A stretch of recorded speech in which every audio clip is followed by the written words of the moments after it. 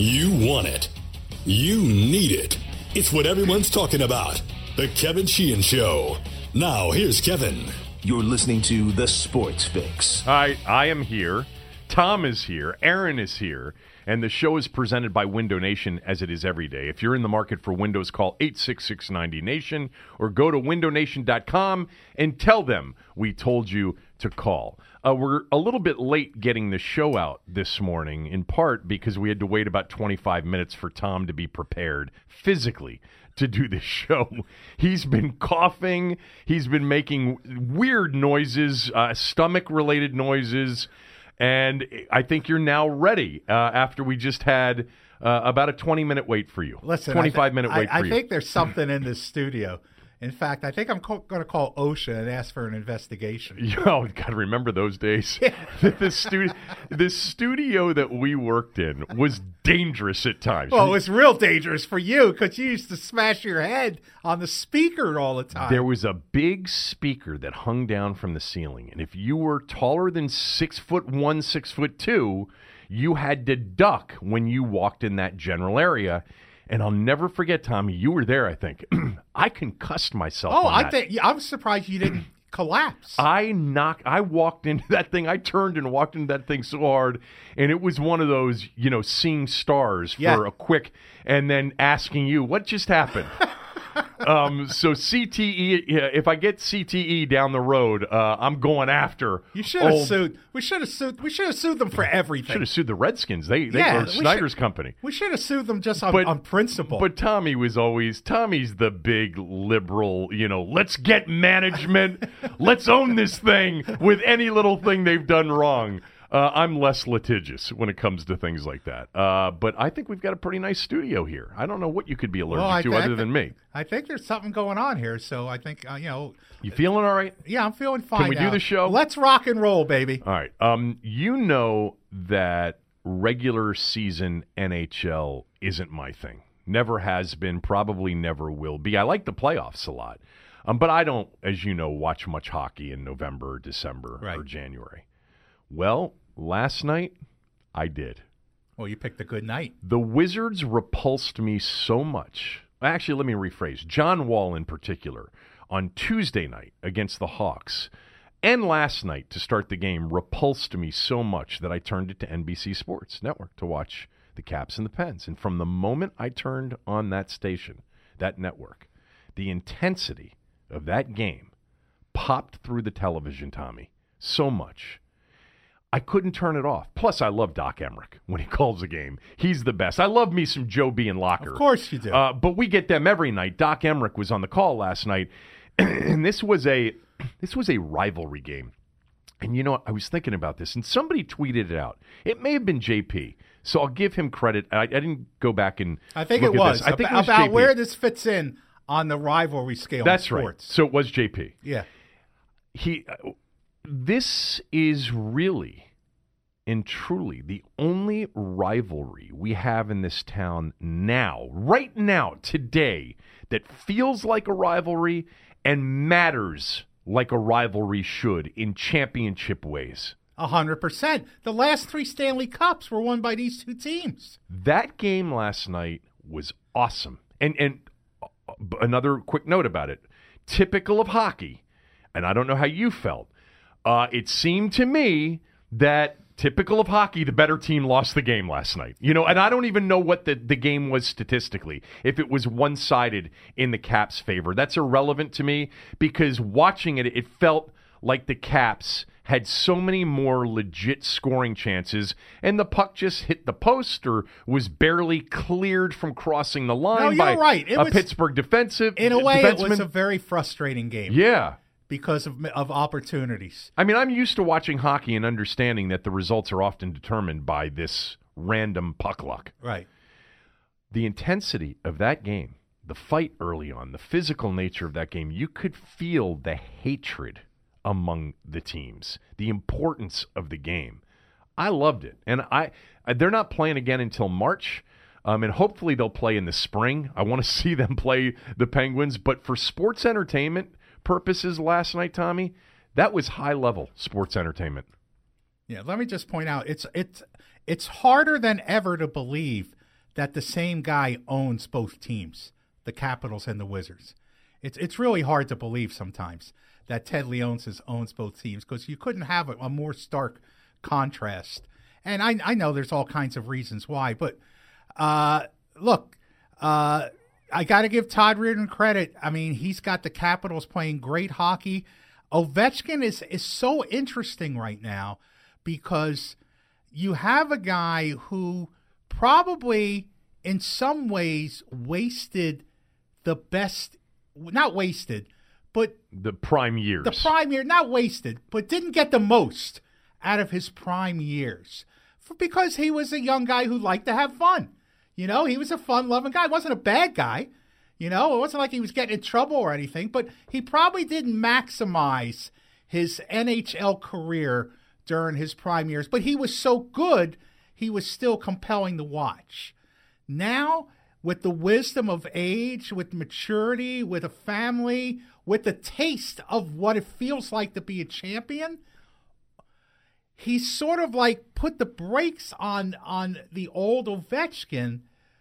But what that's done is you're getting a smarter, better version of maybe what you would. I can't even quite explain it. Is Riggins an analogy? It might be. I don't know if Riggins ever put the brakes on anything. No, but Riggins' best years where he figured it out finally were in his 30s. Yeah. Like, I've heard people discuss this, and I don't feel qualified to discuss Ovechkin when he was 24 or 23 compared to Ovechkin 10 years later. But I've heard people say, you know, there is in that sport, and you see a lot of longevity in that sport. For as physical as that sport is, you see a lot of long careers. Yes. You know, careers. I'm not talking about quarterback kicker careers. I'm talking about guys that are skating, and this is a physical sport, that are playing well into their mid to late 30s, 40s in some cases. I mean, hell, we've seen players play until they're 50, you know, in that sport, but that there's a figuring out of how to play it and how to play it the right way that takes a lot of time. As I'm speaking to you and saying this, it's like the quarterback position in some ways in the NFL. I'm not saying his position. I'm just saying there is a maturity required and a number of, you know, experiences that you have to have before you figure it out, like actual experience. That seemed to be the case with him, and I think that the taste of I think in the last couple of years, the pressure of not having the championship was weighing on him. And I think part of what happened last year, and you know, there was this infamous meeting where Barry Trotz went to Russia and for some other business and met with Ovechkin and pretty much told him that, you know, you're going to be defined not by all your great regular seasons, but by what you haven't done in the postseason. That seemed really to hit home with him, maybe with the gray hair that he was seeing in the mirror in the mornings. But after getting a taste of that championship, we may see the best of Ovechkin moving forward. Well, we just did see the best in terms of a consecutive game point streak, which ended last night. So, which is pretty remarkable because it's not his peak years. Right. But he's so talented that even an older Ovechkin under control may be more productive than a younger, out of control, at his peak, physically, Ovechkin. How about some of the shots he was ripping there at the end, you know, to try to tie that thing up when they went with, you know, when they pulled Holtby. I still can't believe some of their attempts didn't go in, but that's hockey. He is a compelling watch for a sports fan. You don't have to be a hockey fan. I still think that the best part of last June for me was Ovechkin winning the cup and seeing his personal journey of and understanding the pressure and the 10,000-pound gorilla that had been on his back and all of the naysayers and the fact that he was, you know, the window for him actually getting it done. I thought, or a lot of people thought, that we were coming to the close of that window. at the beginning of last year, even in last year's postseason. And to see his excitement and relief and joy over winning the Cup, that was the most thrilling part of it for me, and I think most sports fans that weren't diehard Cap fans. It was the best celebration we've seen in recent memory.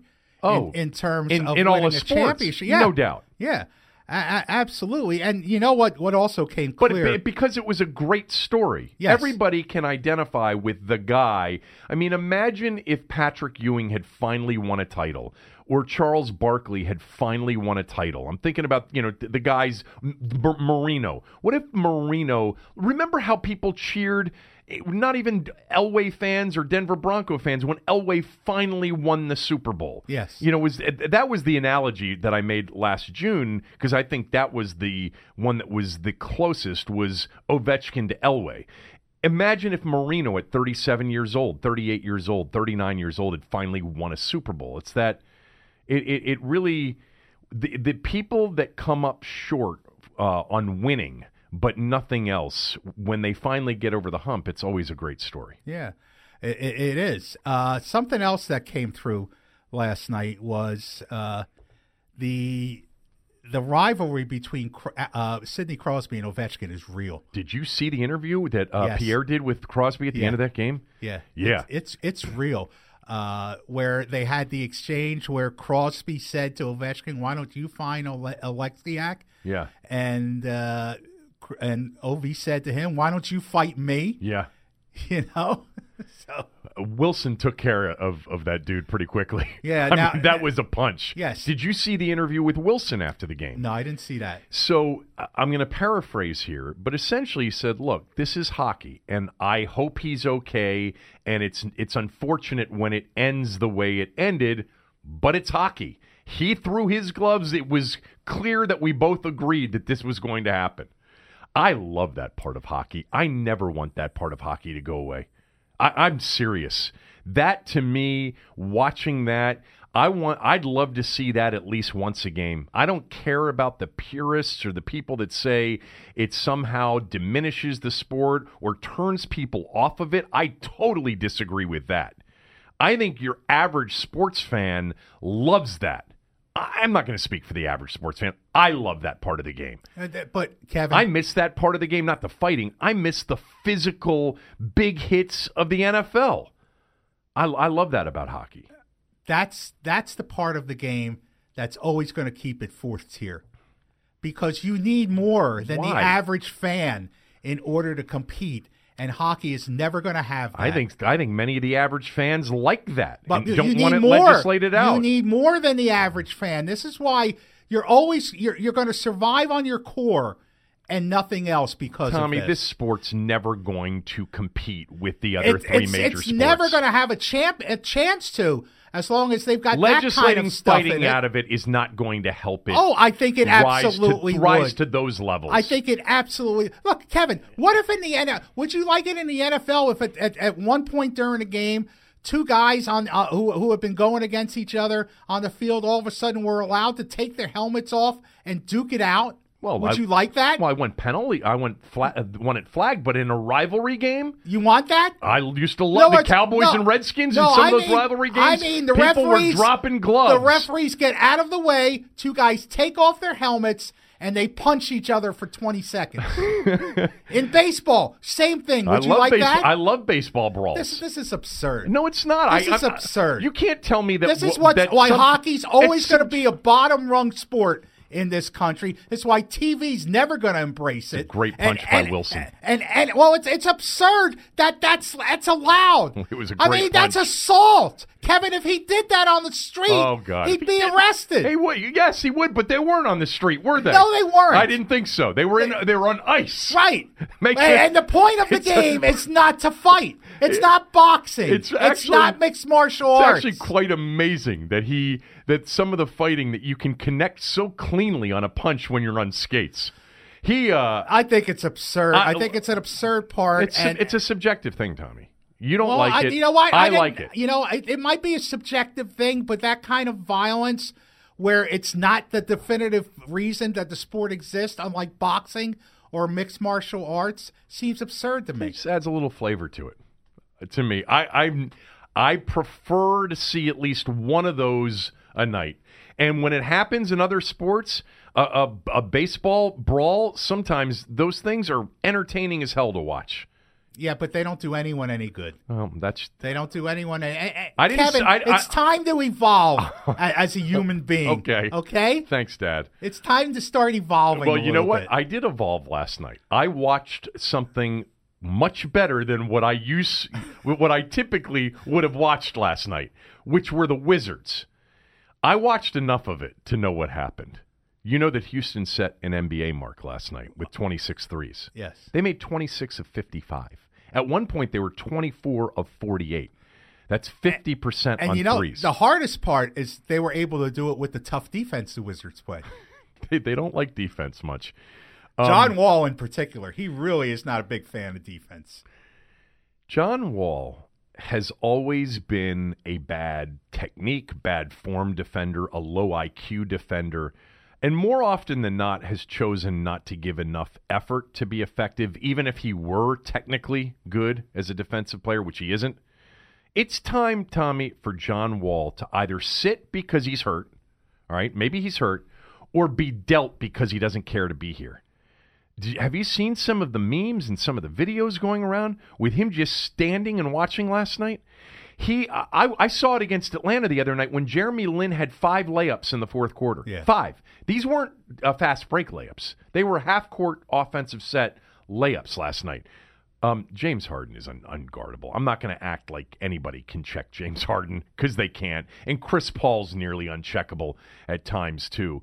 But nothing is as unprofessional as his effort has been in 2 consecutive games. And what makes it unprofessional more than anything else, Tommy, is that he had the game and the effort that he had against the Lakers on Sunday night. So he cared Sunday night because they're playing LeBron and they're playing the Lakers, and he's capable of performing at a higher level, but apparently only when it suits his personal whims.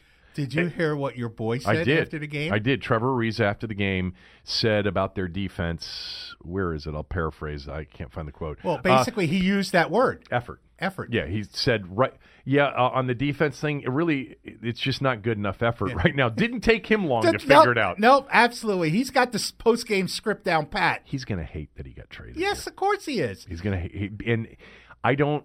He still could get traded again by the trading deadline. Well, maybe they can package him and John up together. John Wall embarrassed himself last night and the night before, and he's done it a lot this year. And if he's hurt, sit him. If he's got personal issues that we don't know about, get him help.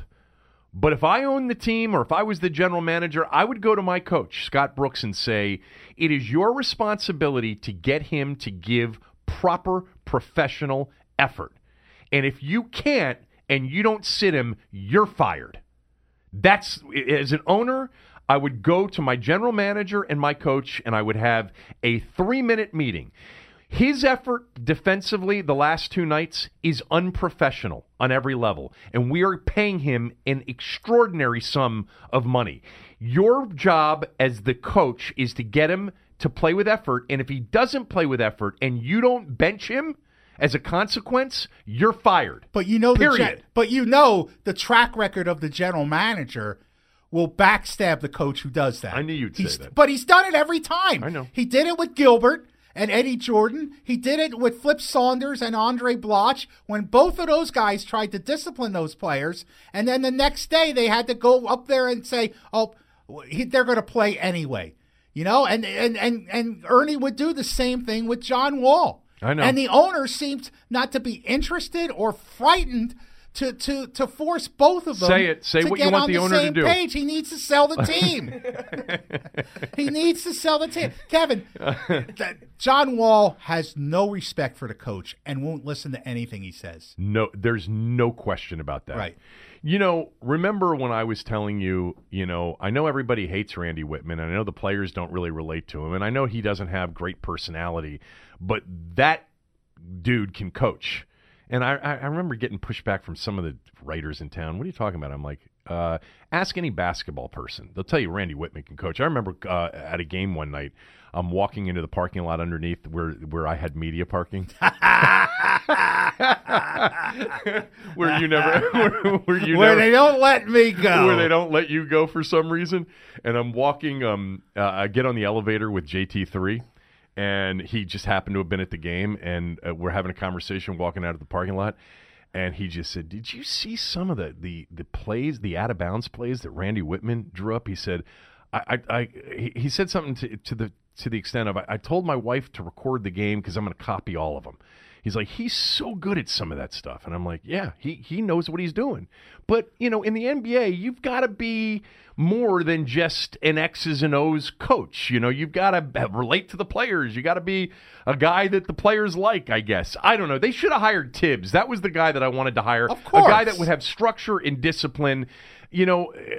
But you know what? Tibbs would never work for Ernie. Scott Brooks is a nice guy, and he was able to get away with sort of a summer league approach to basketball, offensive basketball in particular, in Oklahoma City because he had two elite players. He doesn't have two elite players one of in which Washington. He didn't have any choice. Well, that may be true. Russell Westbrook does what Russell Westbrook wants to do. But let's be clear about this. John Wall is not an elite player at the level that Scott Brooks has coached before. No, he's not. They suck defensively. Markieff Morris, too, was in particular looked completely disinterested last night. But they suck defensively already, but they suck more when Wall's in the game defensively. I mean, they're an embarrassment. They're an embarrassment to the franchise. They're an embarrassment to the city. They should be embarrassing to the owner who promised that he was going to be more transparent with strategy with the fans. Boy, that ship has sailed, hasn't it?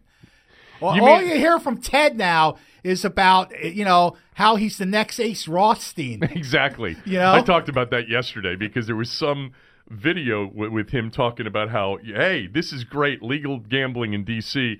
Get ready, everybody. You're going to be able to make a living doing this. By the way, on that real quickly, because I said something yesterday during that. I'm getting off track here, but I said about card counting that it's illegal.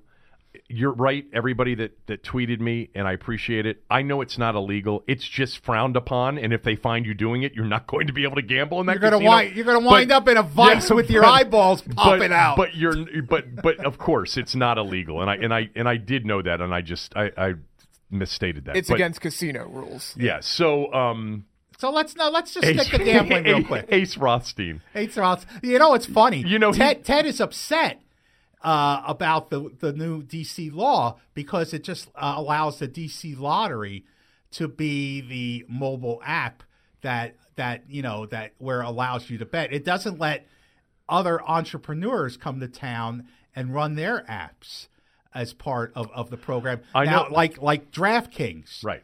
Which Ted has money in. I actually didn't know that, and I didn't know that he was upset about the DC lottery. He's upset about that. I mentioned and yesterday. He's upset that they haven't let them in, and it's important to point out that Ted has money in DraftKings. No wonder he's upset. Well, he will. There will be benefit for Ted and for the learners and anybody else that has an arena in town because you're going to be able to pay a fee to make it available in your arena. $250,000 for 5 years. Nothing. I know. I mean, that's nothing. Kevin, you and I can get one. We open up a retail business. $5,000 for 2 years. I did see that. But see, Tommy, I mean, I'd like to see the economics of the relationship. Not the relationship with you if we were to do this together. What I'm saying is you're not going to benefit from people gambling directly, meaning when Harry Jones loses $100 on the Redskins plus 10 on Saturday, you're as the retailer, you're not going to participate in that. You're going to participate. This is what I don't know this. I don't know what the relationship is, but my guess is you're going to participate by getting incremental business, by offering gambling at Capital One Arena or at Nats Park or at a restaurant in town, and being able to promote the fact that you can gamble and watch games and everything else that the arena or the restaurant offers. it's going to give you a chance to generate more business. That they're not going to participate in the house's money in the DC gaming commission's take on this, on the city's take in this. I don't think so. The city, I think, is going to get 25%. I think that's their take. So there's still a lot of money left. 25% of what? The gross or the net? I'd like to. I haven't. Look, there's a lot. There's a lot that nobody knows yet. I haven't explored. They're they're going to have to make that clearly available. That's going to be a matter of public Kevin, information, right? $5,000. Oh, it's nothing. Let's get a license, baby. Let's open up a sports book. But come on, put it in chatter. Yeah, but then Kevin and Tom's sports book. Come on. But then we got to find somebody to run it because you and I aren't running it. I mean, I don't know. I always dreamed of being Rick from Casablanca. I always dreamed of that. I could run it. I could run a sports book. It's I said to Aaron yesterday, this may be for me. I doubt it is for the people that already bet illegally and have this. It doesn't matter to me that DC got gambling. I mean, but it will matter when you go to a game. No, it won't. Yes, you will. I can bet at a game right now if I want to. Yeah, I know that. But when you're at a game, then you'll tend to bet. When I'm at a game, I tend to bet anyway, and I have. I mean, I think if your wife goes to the game with you, she might bet. Well, now. I'm just that's the best is when your wife or your girlfriend's also a better. Who did I have this conversation with? Oh, Michael Jenkins, who I actually really like. Michael Jenkins over at NBC Sports Washington. He and I did something together like 2 or 3 weeks ago. And it was sort of gambling related.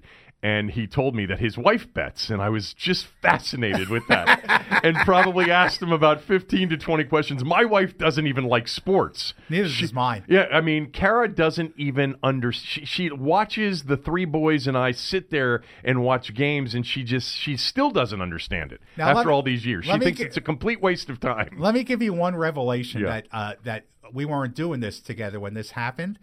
And it speaks to the power of what the Capitals did last year with the Stanley Cup. You know, my wife got into it. She doesn't like any sports. She likes going to baseball games live during the day when the sun's out because she likes to sit in the sun. Right. Other than that, she's not particularly interested. When's the last time you took her to a baseball game? Well, I usually go with my son and her once a year. Okay. We usually go at least together once a year. Last year, she was watching Caps Vegas final games by herself. Kara watched that too. Kara watched that too. That was stunning.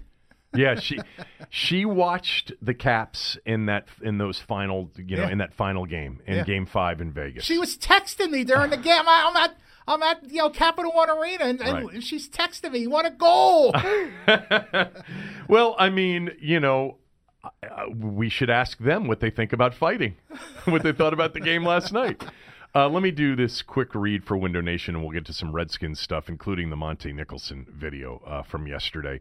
Window Nation right now is offering their 000 sale. 0 down payment, 0 payments, and 0 interest until 2020. But that's not all. Window Nation's 000 sale is a triple deal. You'll also get $200 off every window, any size, any style, and with a whole house order of windows, Window Nation will pay your heating bill until the new windows are installed. You'll save hundreds, even thousands of dollars right now, and who knows how much more with energy savings and higher home value for years to come. Window Nation windows give the greatest gift, an inviting, warm, cozy, comfortable home. So visit windownation.com today for the 000 sale, 0 down payment, 0 payments, and 0 interest for 12 full months, and $200 off each window, no minimum purchase required. Plus, Window Nation will pay your heating bill until the new windows are installed. You'll save today, save tomorrow, save forever. Call 866-90-NATION or visit windownation.com. That's 866-90-NATION or shopwindownation.com and tell them we told you to call. Did you see the Monte Nicholson video? Yes, I did.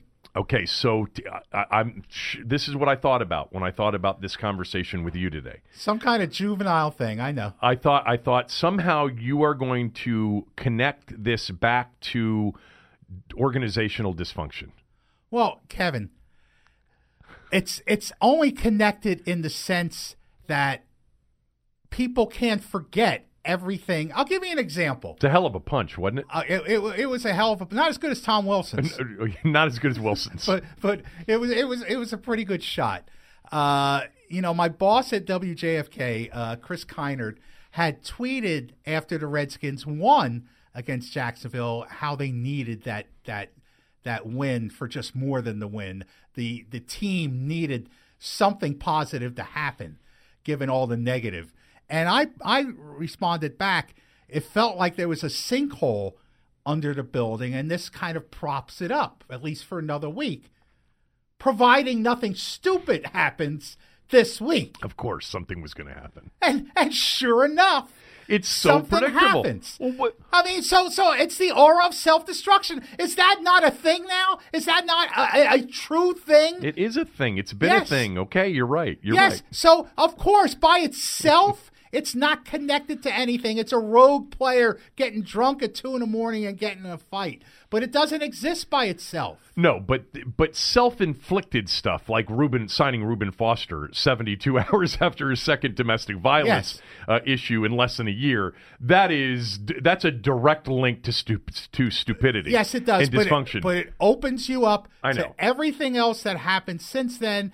I mean, again, they have earned their reputation. Well, it's like we talked about this a few weeks ago. I think we did. God, I'm forgetting what we talked about a few weeks ago all the time now. But remember when we did the show together and we would sit there, after show preparing for the next day's show, and if we didn't have a lot, we would just say to each other, the Redskins will do something stupid today, and we'll have that to talk about. Yeah. And it didn't happen all the time, but within a week it usually happened. Something they would do, football-wise, off the field-wise, winning off the field-wise, would be stupid, and we'd have content. And if you think this is just... I'm glad they immediately put him on this, reserve non-football injury list rather than... I mean, first of all, he's not even playing. Right. He's not even taking defensive snaps because, Bruce Allen wants Clinton Dix to play because they traded for him. But I mean... Look, some people said they should have cut him immediately.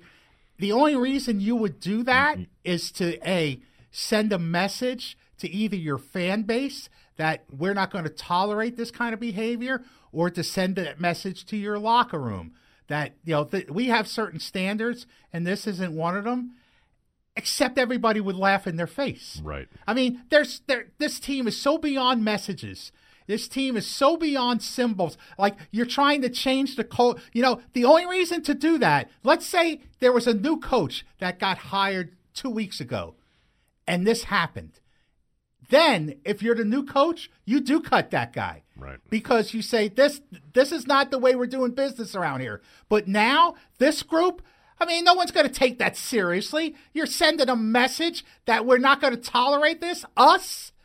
Are you kidding me? We're the prostitutes of the NFL. We are the red light district of the league right now. Look, remember Ben McAdoo in an interview before the season? The Redskins. Was asked to go through the NFC, and he said, Washington's Washington. Right.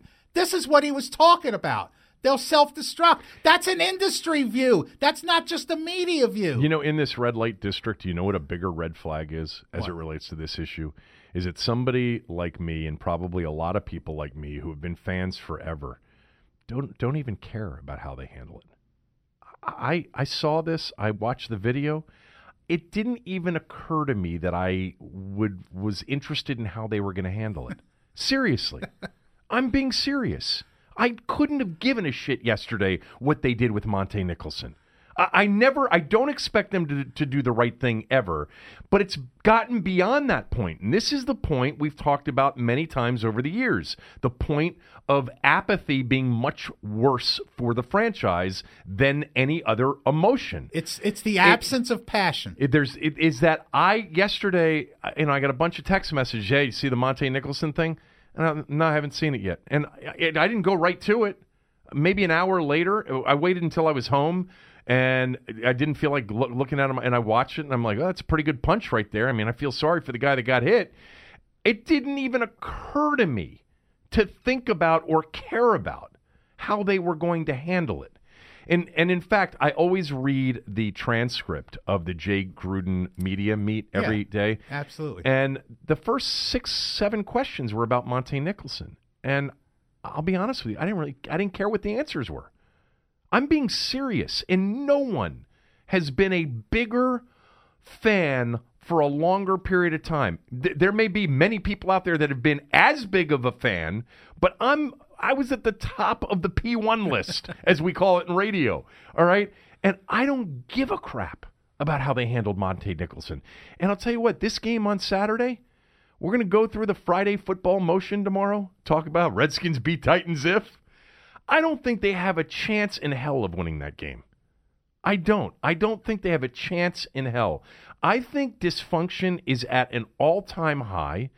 I think the people involved in running this organization are totally incapable of building a sustained winner and probably incapable of building a limited winner.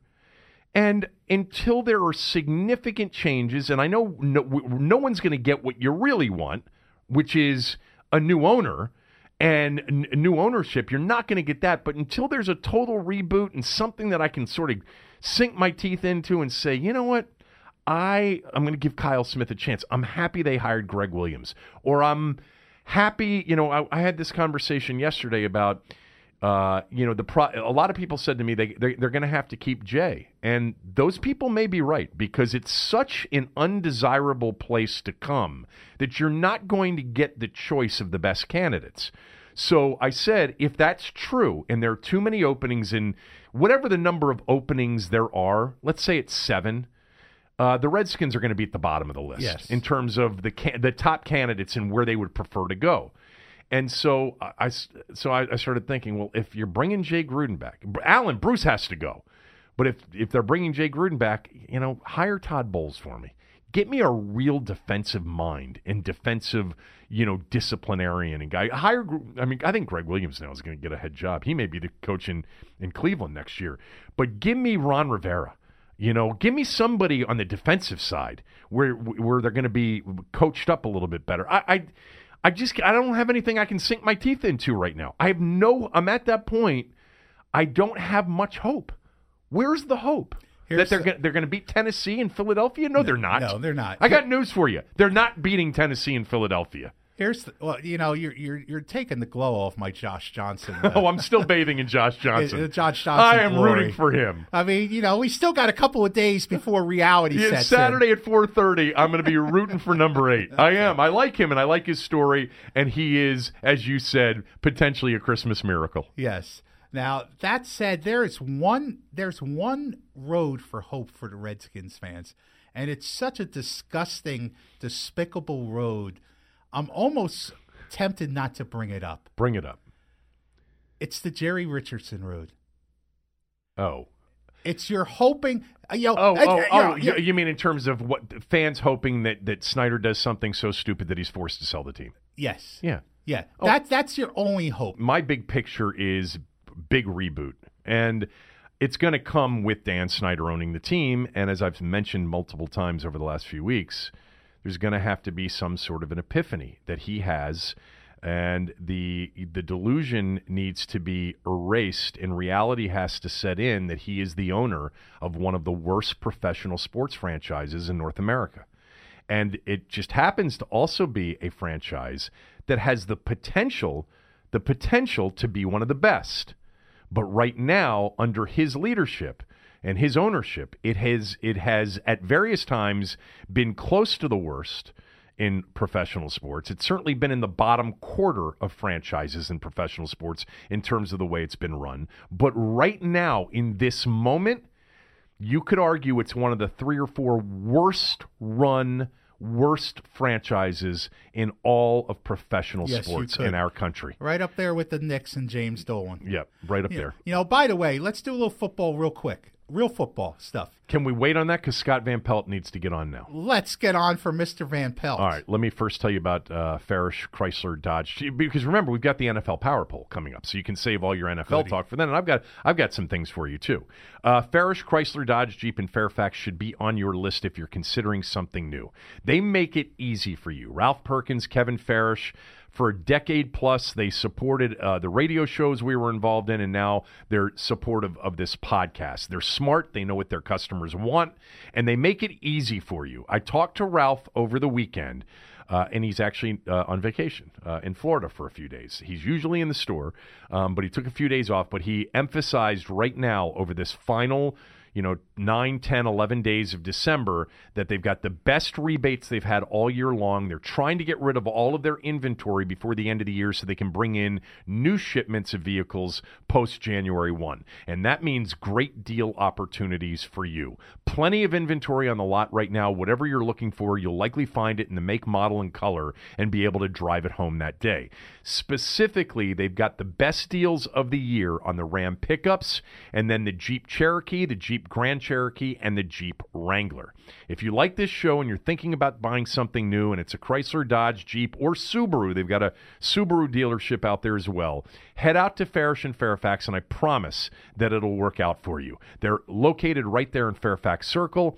Ask for Ralph when you get there. He'll put you in touch with their best salesperson and take good care of you. You can also find out everything Farish has in stock right now, live inventory, live pricing, and their best deals at farishcars.com. All right, it's Thursday. Scott Van Pelt joins us every Thursday, and he's with us right now. I do want to talk some NFL with you in a moment, but did you see the bad beat last night, Duquesne and Penn State? Did you see what happened in that game? We it's our job, Kevin, to see that. It's our we're the stewards of things, aren't we? And when we heard about it, it was like, all right, well, let's see how bad it is, and then you see how bad it is, and it's that's on the short list of all timers when you get a foul call, and the problem was the first technical was terrible. It's just way too quick a whistle. Keith Dambrot, their head coach, got mad about a block charge. But you got to understand the moment. You got to understand. Tell everybody what happened that missed it. Okay, so it's a tie game, Duquesne and Penn State. So in the grand scheme, is this a bigger game for Duquesne or Penn State? Obviously for Duquesne. They've just tied the game at 67. There was a block charge call with like 5 seconds left. Penn State took the ball to the basket. They called block. Penn State, Duquesne's coach, Keith Dambrot, goes nuts and waves off the call and immediately gets a technical. Now, after the first technical, now he's really pissed, and rightfully so, and continues to hoot and holler and gets a second technical. So if you're doing the math on this, you're going to get 2 free throws on the block charge. You're going to get two free throws for each technical. And Penn State made all 6 free throws. Now, why does that matter? Well, what matters is Duquesne was getting 5 points in the game. So it's a tie game. Duquesne's +5, 6 free throws with 5 seconds left. And then when Duquesne went to inbound the ball, it kind of got knocked around by Penn State. People were rolling around on the floor. The game ends, and you just got crushed if you had Duquesne +5. Yeah, one of the worst beats ever, Tommy. And it's one of those situations if you've bet for a long, long time, like Scott and I have, and like others who are encouraging people to bet now that it's legal in D.C. who haven't actually bet, you actually are in a position at 67 if you've got Duquesne plus the 5. I think it was 5.5 in most spots. But you're in position there to lose the game if it goes to overtime. You want it to end in regulation. I've lost so many games where I'm getting +5, +6 because the game goes to overtime and you lose by 6 or 7. So if you're watching that game and you've got Duquesne plus, you're okay with the foul call, and you're actually okay with the first tech. It's the second tech that kills you, because the first tech, now you got 4 free throws, and you got a pretty good chance for that game to end in regulation with 5 seconds to go as a 4-point final, or maybe a 1-point final if they hit a 3, or a 2-point final if you hit a 2, but you're in better shape of not going to overtime and losing. It was that second technical that made it one of the worst beats, or one of the best wins you've ever had if you had Penn State laying the number. I made the point, Kevin, on the show last night. I said, listen, if you had Penn State tonight, then what you need to do on Christmas is you need to take all your gifts back. You need to get the money for the gifts, and you need to give it to charity to square it with karma around the universe. That's what you have to do. Those are the rules. I didn't make the rules, but those are the rules, and everyone knows them. on your segment, I think we've talked about this before, Bad Beats, which has become so popular on your show. You and Steve both do it so well. It's highly entertaining. I know we've had this conversation off the air. I don't think we've had it on the air. On how much do you feel, especially now that sports gambling is becoming more legal and we're going to have more and more people involved in betting, how much more explanation on, as an example, totals do you think is required for the majority of the audience watching? That's an interesting question because you're right. Not everybody is as familiar with it as those who've been in the game, so to speak, for a while. But what I can't treat the segment like gambling talk for dummies because the majority of the people who enjoy the segment get the segment. So I can't really slow the car down so that the people like, well, wait, I don't understand. What's a total? I'm not doing that segment for you. You know what I mean? Yeah, I know. So I'm not trying to get everybody up to speed. I just assume that if I say over under, you can figure it out. And if you can't, well, then we'll just hang on for a minute. We'll have a highlight that's for you in a second. I think most of it's fairly understandable, but the bigger picture you paint, and the bigger question I think that comes up now is as things happen, as they pave the way in DC for more people to bet, is that people need to understand what it is they're getting into if they're just if they've casually talked around at the office about it and old Dave really knows the NHL. Okay, well, I just want Dave to be careful before he starts, taking the 401k and betting it nightly on the Canucks. You know what I mean? Because that's not a proposition that's going to work out for you. Well, Scott, if that's the case, wouldn't it behoove you to try to educate these people in Washington as to the proper way to bet and bet with your head and all that? And wouldn't the best way to do that to be a partner with me and Kevin in the sports book that we're going to open here in town? $5,000 gets you a license for 2 years, buddy. That's pocket change. Really? Yes. $5,000 for a 2-year license. But again, Tommy, it's not to become the house. It's just to be able to offer it. No, for retailers, I mean, I can't figure out. I understand for the arena what the attraction is, but the $5,000 license is for retailers. What are you going to pack the menu with? Cheese sandwiches? Is that going to be it? I mean, chicken tenders. Chicken tenders and cheese sandwiches? People that bet love chicken tenders. Look, it's funny because it sounds so hypocritical for people like you and I to give out warnings about gambling because we love it so much. And it's probably been over the years, you and I who have been close friends for 30 years now, it's probably been 20% of the conversation that we've had over the years. And that may be high, but it's been a significant part of the conversation that we've enjoyed over the years together. And that's part of the fun of betting is the conversation about it and the friendships that you create because of it. But it bothers me when I hear people who know nothing about how addictive this is and about how incredibly lucky you have to be to win occasionally. That it's not a game of skill. All right, and it is mostly a game of chance, and they love to paint it as a game of skill. Okay, well, look, this is all about how you can use analytics and if that means that the gate to the back door to the candy shop is unlocked. Come, take all you want. That isn't how it works. And I mean, listen, I started this segment last night, Kevin, with Penn State and Duquesne, and the first words out of my mouth were never bet because this is and I've said a million times in different interviews when people ask me about Bad Beats because everybody seems to enjoy it so much. The point I make is, isn't it a weekly sort of don't ever bet? Isn't this instructive about how difficult it is to win? Isn't this?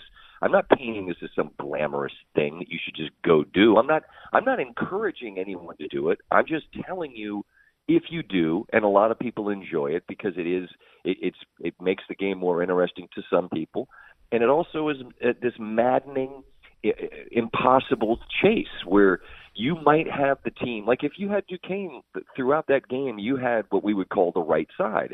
They were clearly the right side. It was a competitive game, and they should probably win, whether they won on the floor or not. They should win the bet. Well, they don't in the end because that's what happens. And your analytics can be in your favor, and you still don't win because that happens. And so the notion that you could game the game with your computer models and whatever else, there are people out there. There are the syndicate types out there that are brilliant people. But we're talking about the 1% of the 1% of the 1% that can do that. Most of the hacks like us, we're just trying to win 53% just to be even. That's all you're trying to really do. Yeah, and the syndicate of the syndicate and the 1% of the 1% of the 1% it's even they don't get cut off. They may get limited, the very few, and as you and I both know, because we know a lot of people on the other side, this is a group of people less than 24 on the planet. They don't get cut off. They get limited. You and I have been limited betting college hoops before, but they don't get cut off. The house is not going to stop taking even their action when it comes to the NFL or college football Saturdays, because they know. And I mentioned this yesterday. Look, if you think that you've got it all figured out, just understand it's already been factored into the price. All right. The other side knows what you know. Well, guys, this is what you guys need to do. You need to contact the DC Lottery and say, hey, why don't you have Scott Van Pelt and Kevin Sheehan do a Scared Straight video? We could do it. I do every Monday. It's called Bad Beat. But you know what? That Scared Straight video of the guy that's been in prison and dealt with all that goes with a prison. We've been in prison. We've taken our lumps over the years, as has anybody who's ever bet. Yes. And the people that tell you that they always win, they don't. They're lying. Of course not. Of course not. Anyway. NFL. Yeah. It's actually, Tommy and I had this conversation the other day, and I want your thoughts. I think, well, you and I had this conversation, I'm pretty sure, after the Chiefs-Rams game, and I think we both agreed that wasn't what the NFL was going to become, contrary to popular belief. And a lot of people said, there's your NFL. That's the future of the NFL. And sure enough, we get Dallas over New Orleans, we get the Bears over the Rams, and we get what we saw on Monday night, a 12-9 game with the Saints involved. I am a believer right now that this year, and we don't have this every year, but there are really, really good defensive teams. We don't have this every year, but we've got 4 or 5 exceptional defensive teams, and I think they can win and get to the Super Bowl. What do you think? I think that the Bears' defense is excellent, but let me back up. To me, this is a question of trust, and this is how I framed it on the show the other night. Obviously, there's a lot to love about that Bears defense. I worry if Eddie Jackson can't go because he's a big part of it. But there's a lot to love about the Bears defense. But do you trust Trubisky to not make a mistake in the playoffs? I think it's hard to know yet. There's a lot to like about that Saints defense, frankly. Statistically, they've been good, and they'll be at home. They'll be in that building where I think it's a combination of the defense, but, obviously you got Drew Brees on the other side.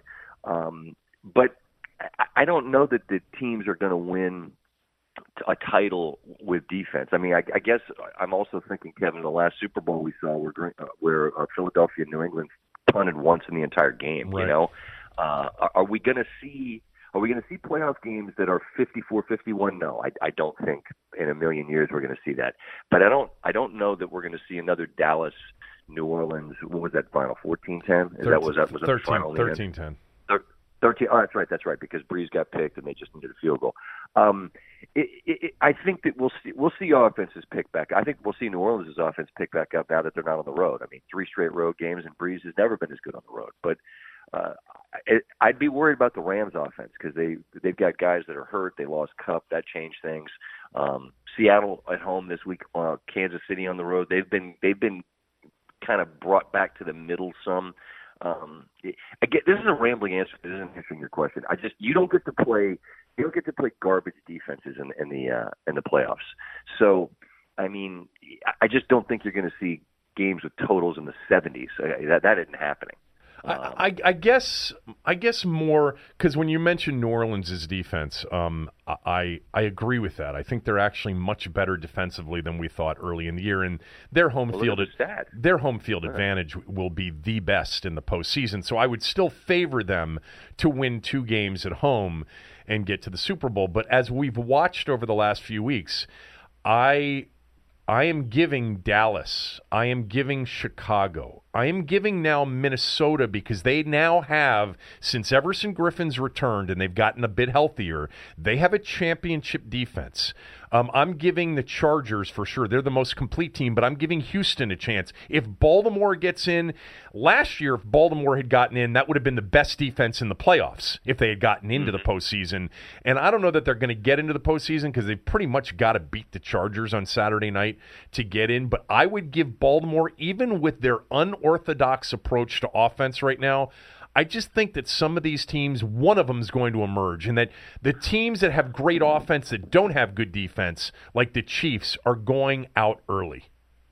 Yeah, well, I mean, I agree with that. I agree with that, and it was that Chiefs-Rams game was certainly a lot of fun, and everybody watched, and thank you for that. But, you know, we've seen the Rams really look ordinary in these last few weeks, and, you know, I think that Chiefs meltdown the other night was kind of a one-off. I think it was just because they were facing a guy in Phillip Rivers who in many ways is unique, and there's really nobody else like that guy out there slinging it for the Chargers. And I love that team. I always do. I always do because of Rivers. Yeah, you and I both. There's something about the guy.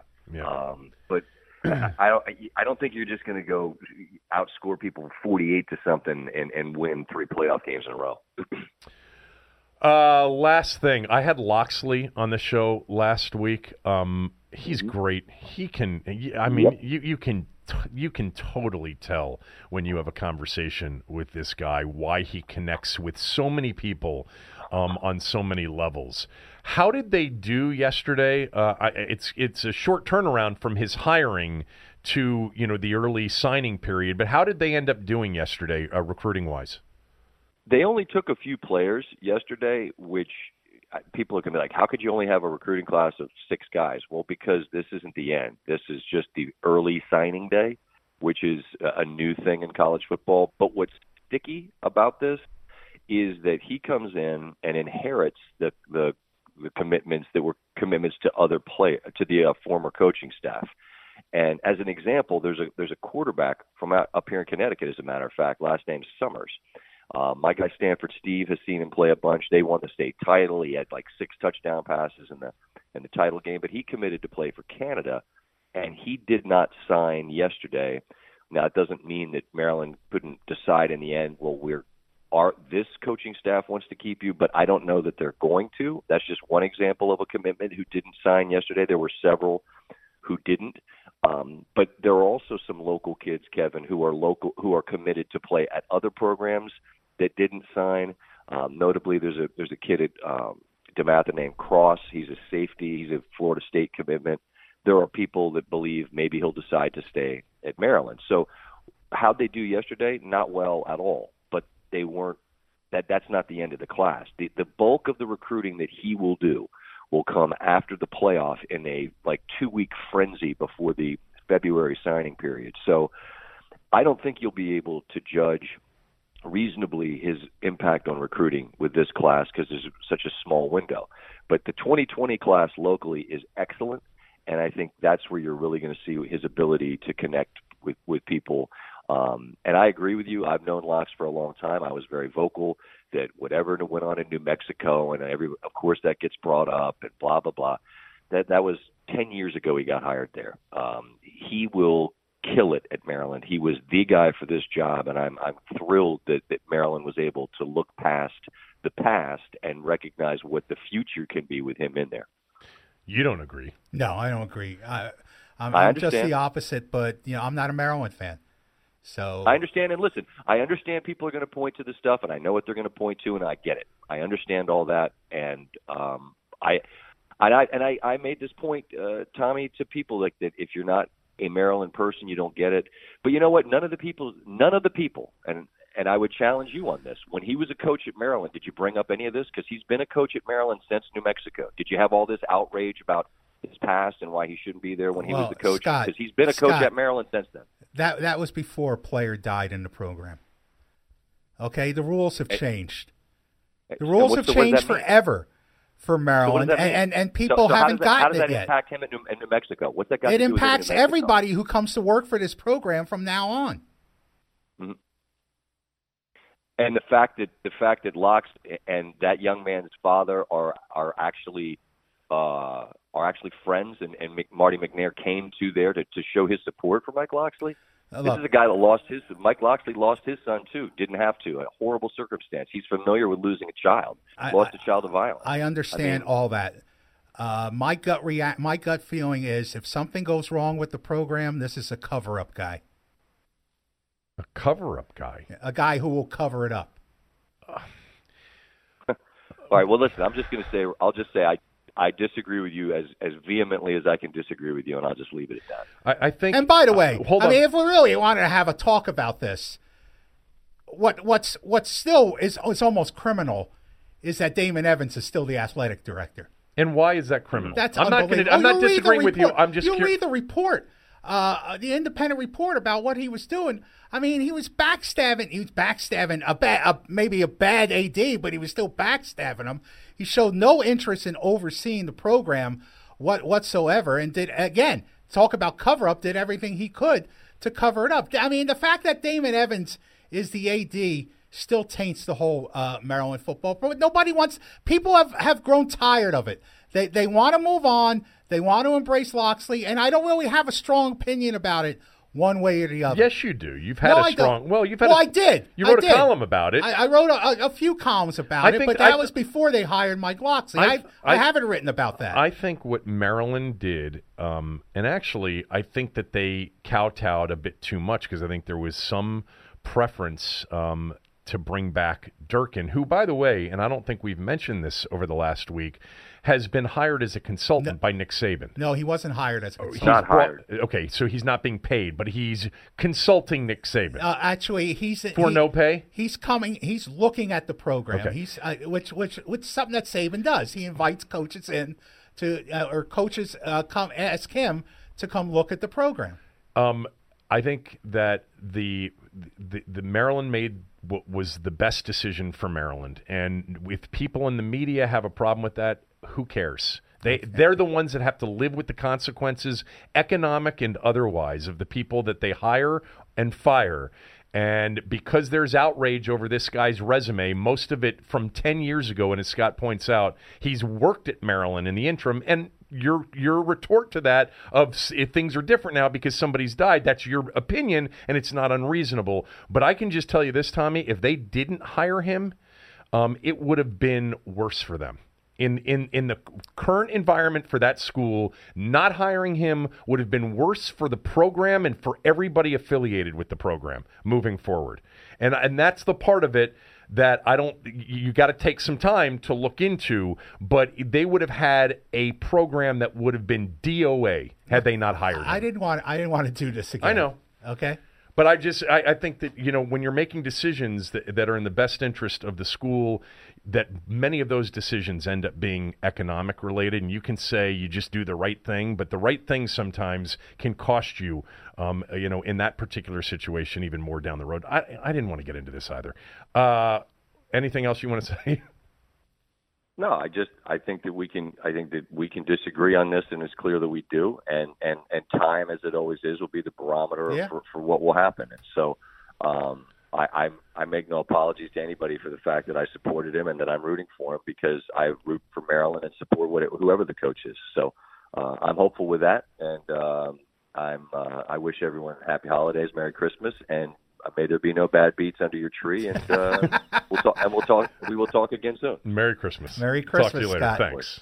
Merry Christmas, fellas. Scott Van Pelt, everybody. If you're listening to this show and other people want to listen to the show and they don't know how to listen to the show, just tell them to go to thekevinsheehanshow.com, please. I had a conversation with Big Tony last night, Really? Big Tony called. Boy, it's been years since I've talked to him. Oh, I talk to him at least once a week. Big Tony is a massive Steelers fan. He was pushing Jalen Samuels. He's like, they don't need Le'Veon Bell. They don't even need James Conner because Jalen Samuels, the guy that ran wild last week against the Patriots, is so awesome. But I said, have you been listening to the show? And he said, I can't listen to the show. And I said, yes, you can listen to the show. And Big Tony's like a lot of you out there, or not you out there that are listening to the show, but you know people who are like, Sheehan and Lavero are back on together? Where? How do I get it? Yeah, just go to iTunes. How do I do that? What do you mean a podcast? And so many people just are intimidated. They're intimidated by podcasts. Yes, I don't get it. But anyway, all you got to tell them is just go to thekevinsheehanshow.com. It's really easy. And when you go to that website, all of those people are on the web all the time, for porn in particular, but for other things as well. And just tell them to go to thekevinsheehanshow.com, and there's a big old blue button with an arrow on it that says play, and they can listen to it. And those of you that are listening to it on iTunes and other places where you can rate the podcast, it helps if you rate it for us. Subscribe first. There's no cost. And then just review it and rate it. That's a big help to us. And remember, on the revenue side. On your iPhone, there's a podcast app. It's right there. It comes with your iPhone. It does. And all you got to do is hit that, and then when in the search thing, Kevin Sheehan, and it'll come right up. All right. Before we get to your favorite part of the week, which is the NFL Power Poll, you and I both wanted to have a conversation about J.P. Finley, who on his podcast, great podcast, mentioned the possibility that if somehow Josh Johnson and the Redskins were to pull off a win on Saturday at Tennessee, that Colt McCoy may be ready to play health-wise, and that more likely than not am I saying this correctly? More likely than not the Redskins would start Colt McCoy in Week 17 against the Eagles if Josh Johnson won the game on Saturday. That's the way I understand it. Now, obviously, everybody knows, everybody within 500 miles knows that I'm one of the biggest Colt McCoy fans out there. I know. If Josh Johnson manages to preside over a win over the Tennessee Titans on Saturday, there's no way you can take him out of the game and bring in Colt. I don't care how much you love Colt or how much you think you have a better chance of beating the Eagles with Colt McCoy. You cannot take Josh Johnson, the biggest story, the biggest inspiration, the only ray of decency on this team, who manages to win 2 games, or at least not lose 2 games that people expected you to lose, and then put him on the bench for Colt. You can't do that, right? No. You can't bench him. So JP and I were tweeting back and forth with one another earlier this morning about this, and I'm just looking for the exchange real quickly because. And look, I get it. In a way, what it would do, it would actually reinforce what I've been saying for years as to how much Jay Gruden really loves. Oh, he does. Colt McCoy. I just basically said, look, I don't think there's much of a chance that they're going to beat Tennessee in the first place, but if they do, there's no chance that Colt McCoy would start. And I just essentially, sent something back that said, unless, of course, Bruce says so, with a winking emoji. And JP said, there's a lot of support for Colt in the building, and it starts with the head coach. More importantly, though, I don't understand the rush for this conversation. Let's see what happens in Nashville. The cart has fully lapped the horse. No, I get it. I was saying I was having fun with it as much as anything else because I don't personally believe that the chances of winning at Tennessee are very great anyway. So this is going to be a conversation that's not worth having. But if Josh Johnson played well Saturday and they beat Tennessee, he's going to start against the Philadelphia Eagles. The locker room will demand it. As much as they love Colt, and I'm sure Colt would probably say, you can't take this guy out now. How do you come back that quickly from a fractured leg? Or tibia. He didn't have a fracture. Whatever. He had a crack. I know. He had a crack. It was not broken. It was a crack. Look at you banged your head on a speaker at the old radio station and you played so Colt McCoy can play.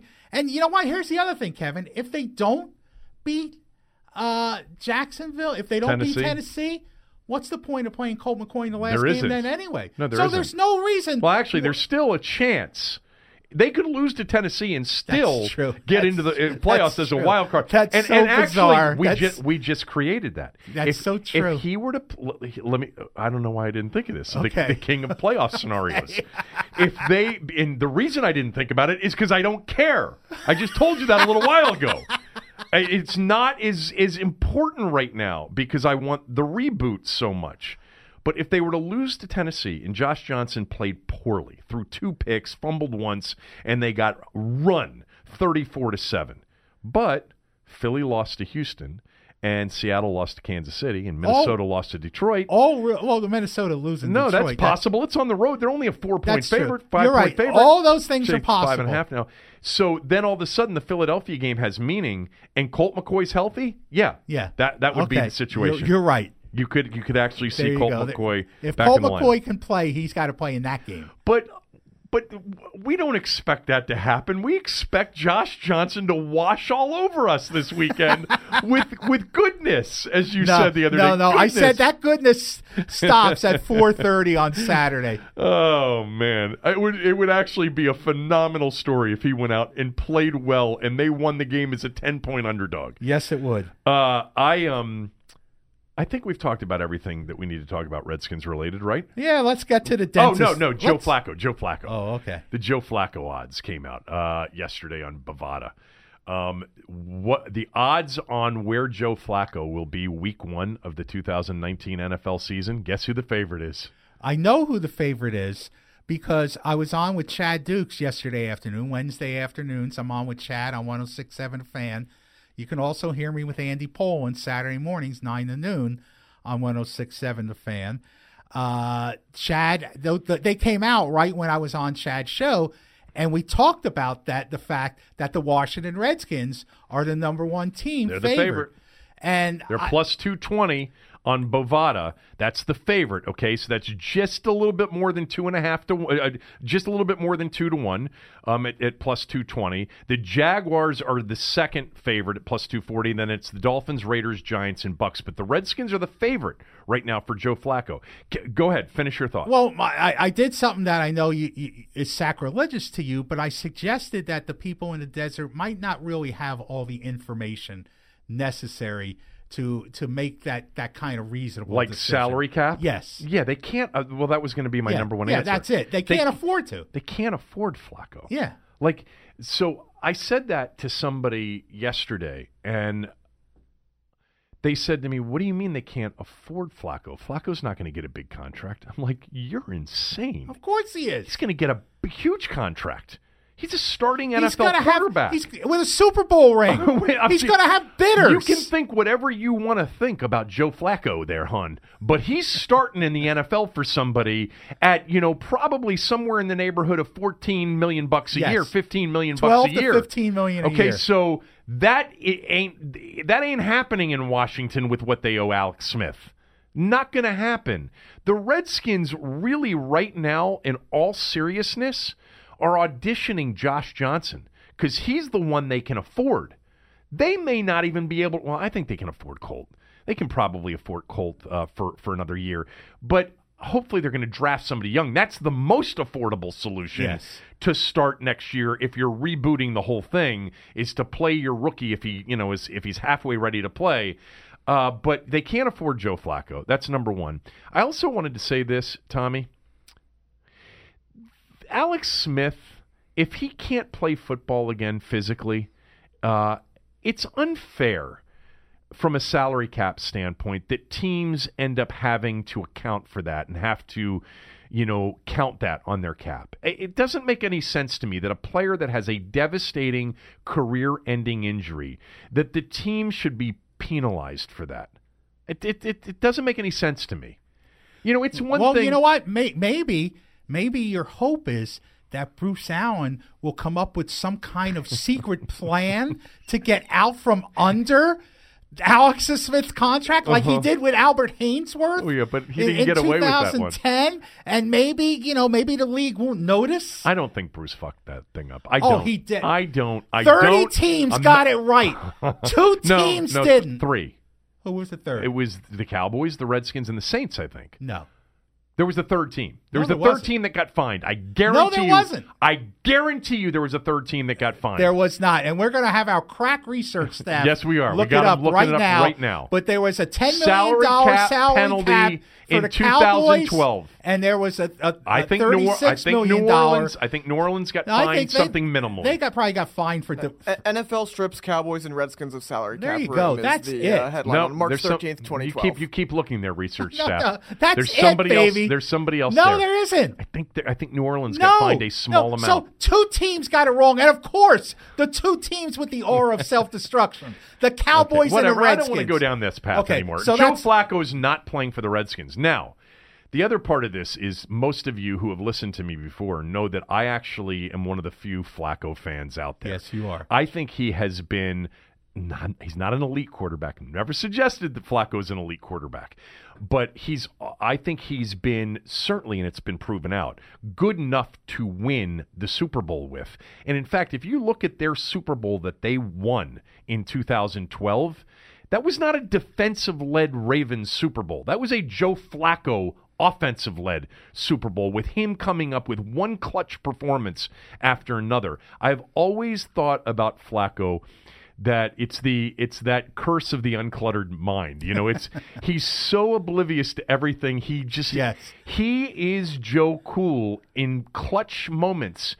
If you look at his road playoff record, if you look at some of these games that he's played over the years that have been big games for the Ravens, those are the games that he's played well in. He really has played well in their biggest games over the years, but I don't want Joe Flacco as the Redskins quarterback. I would much prefer if you're going to go veteran, I want Teddy Bridgewater. If you're going to go in that, because he's got a bigger upside, I think, down the road. But I'm ready for a young quarterback that you can build around. Yeah, and plus they can't afford him. And a dual threat you guy. can't. You'd be spending almost $40 million on one position. Do you have some information? Not about the Saints thing. I think you might be conflating Bountygate with the. No, I'm not. Because that was the exact same time. It may not have been. You know what? Hey, let me throw something out. The only 2 teams fined or punished under the salary cap were the Cowboys and Redskins. Let me throw out this possibility. Kevin may be wrong. How's that? Let me throw that out there. Kevin may be wrong. I guess I'm wrong. I guess I am wrong. Let's get to the dentist portion of the show now. Hold on for a second. Come on. I'm reading something right now to see if I'm right. Oh, God. You are so wrong. Hold on here, okay? Sources said that the amounts that the Redskins and Cowboys have been penalized at the Cobb could... Okay. The New Orleans Saints and Oakland Raiders are the only 2 teams that will not receive a portion of the money but will also not lose any of their cap, according to the sources. All right, maybe that's what I was thinking of. Okay, you're right. You're right. The Cowboys and Redskins, I guess, were the only 2. I could have sworn there was a third team involved, but you're right. What were we just talking about before that? We were talking about Flacco, but we're about to move on to NFL Power Rankings. Let's do that. Okay. Rank 'em 1 to 5. It's time for our weekly NFL Power Poll.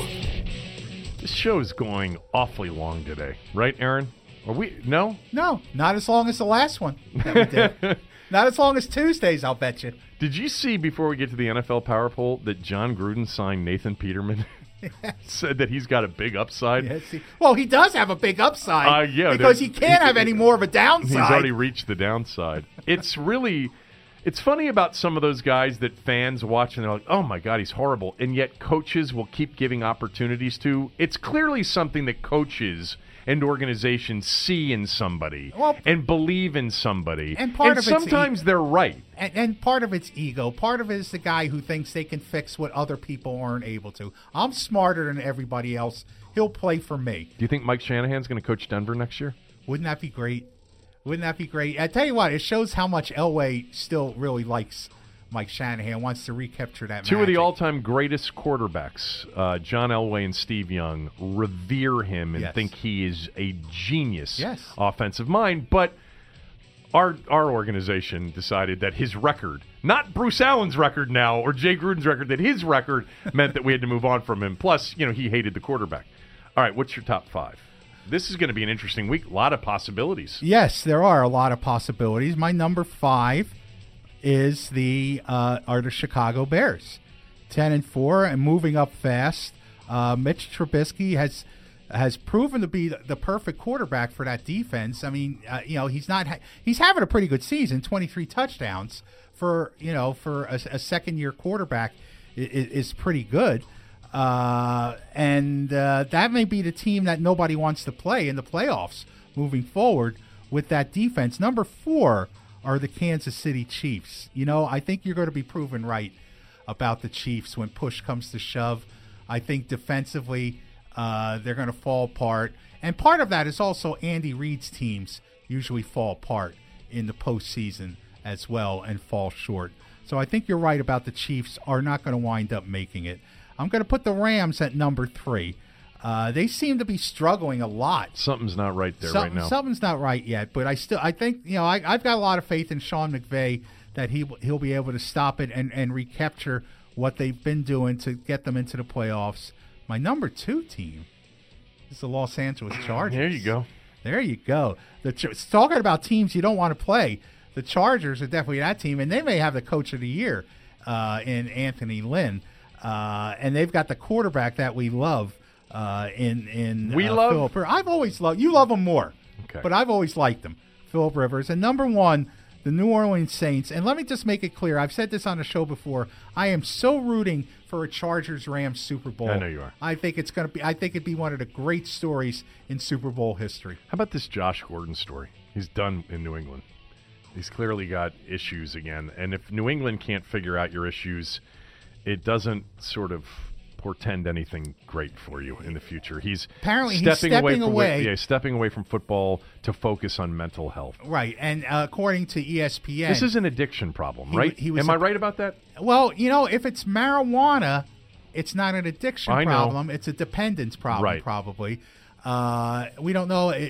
People suspect it's marijuana, and the NFL, is still behind the times on marijuana, and eventually, you know what? 5 years from now, that's something you won't get suspended for. I agree. In the NFL. And according to ESPN, he's facing a possible suspension to come before he's, so he's kind of preempting it by stepping away.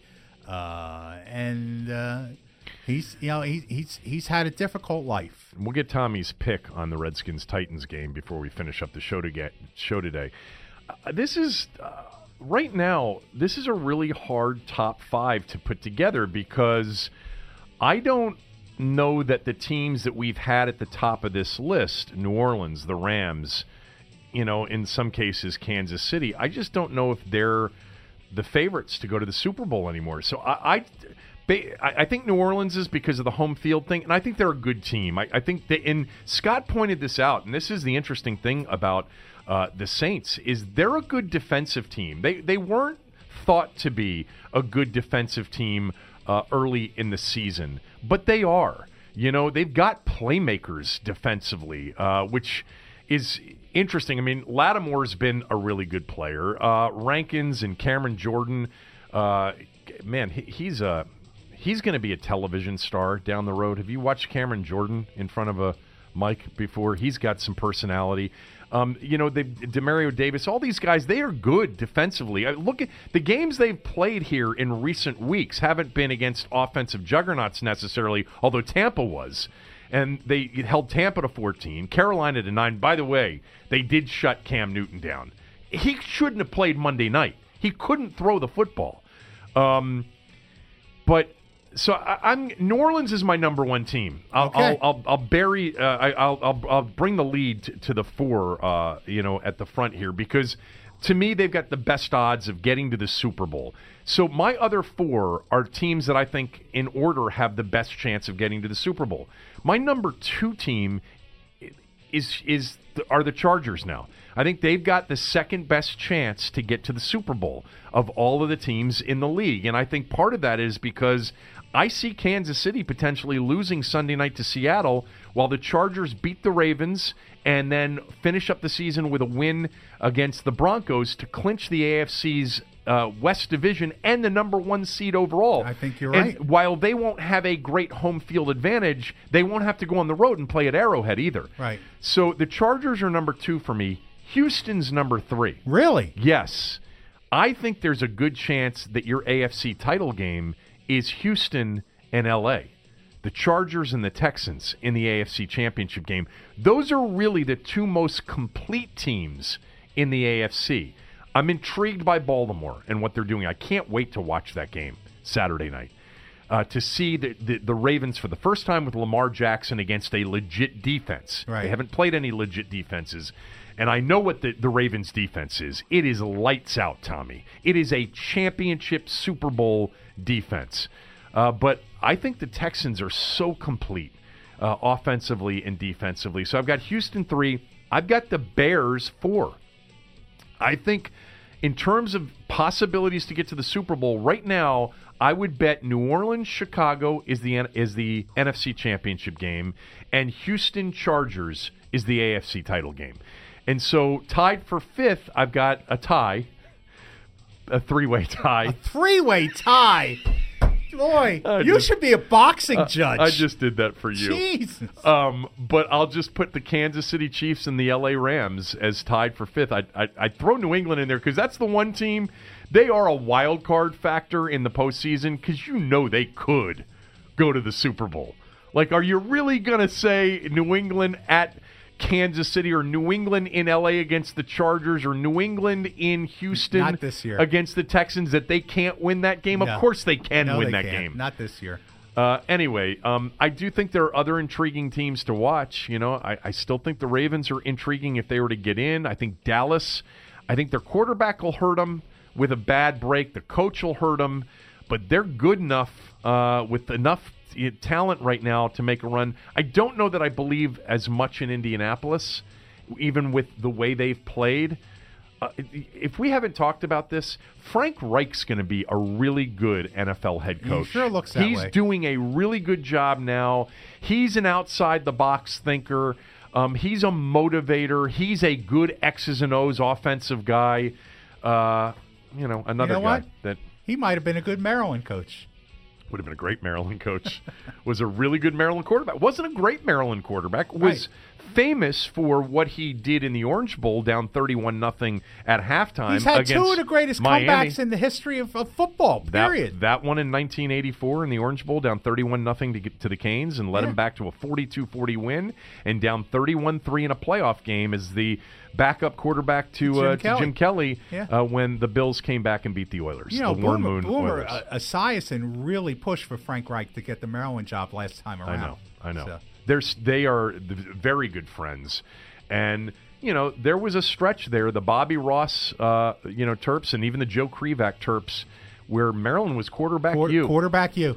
They kept going to the NFL. Kept going to the NFL. All right. Before we end today, who do you like Saturday? Well, we were both wrong. We were both wrong last week, and the only reason we were wrong was because Josh Johnson didn't turn the ball over like we thought.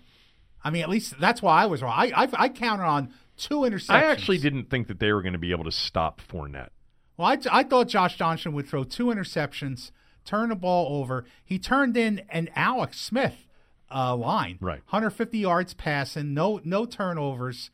I don't know if that's going to happen 2 weeks in a row, but I think it'll be a hard-fought game. I'm saying Tennessee 17-10. Tennessee 17-10. Yeah. Wow, a cover. Yeah. I'll have my pick tomorrow. Andy will be on. You didn't answer my question, though. I was just thinking about this as you were talking because you got so sidetracked with the salary cap thing and being right about the 2 teams that had the salary cap penalty. Do you agree with me that it's unfair for a team to be hit with 15% of their salary cap on a quarterback that had, or a player that had a career-ending devastating injury?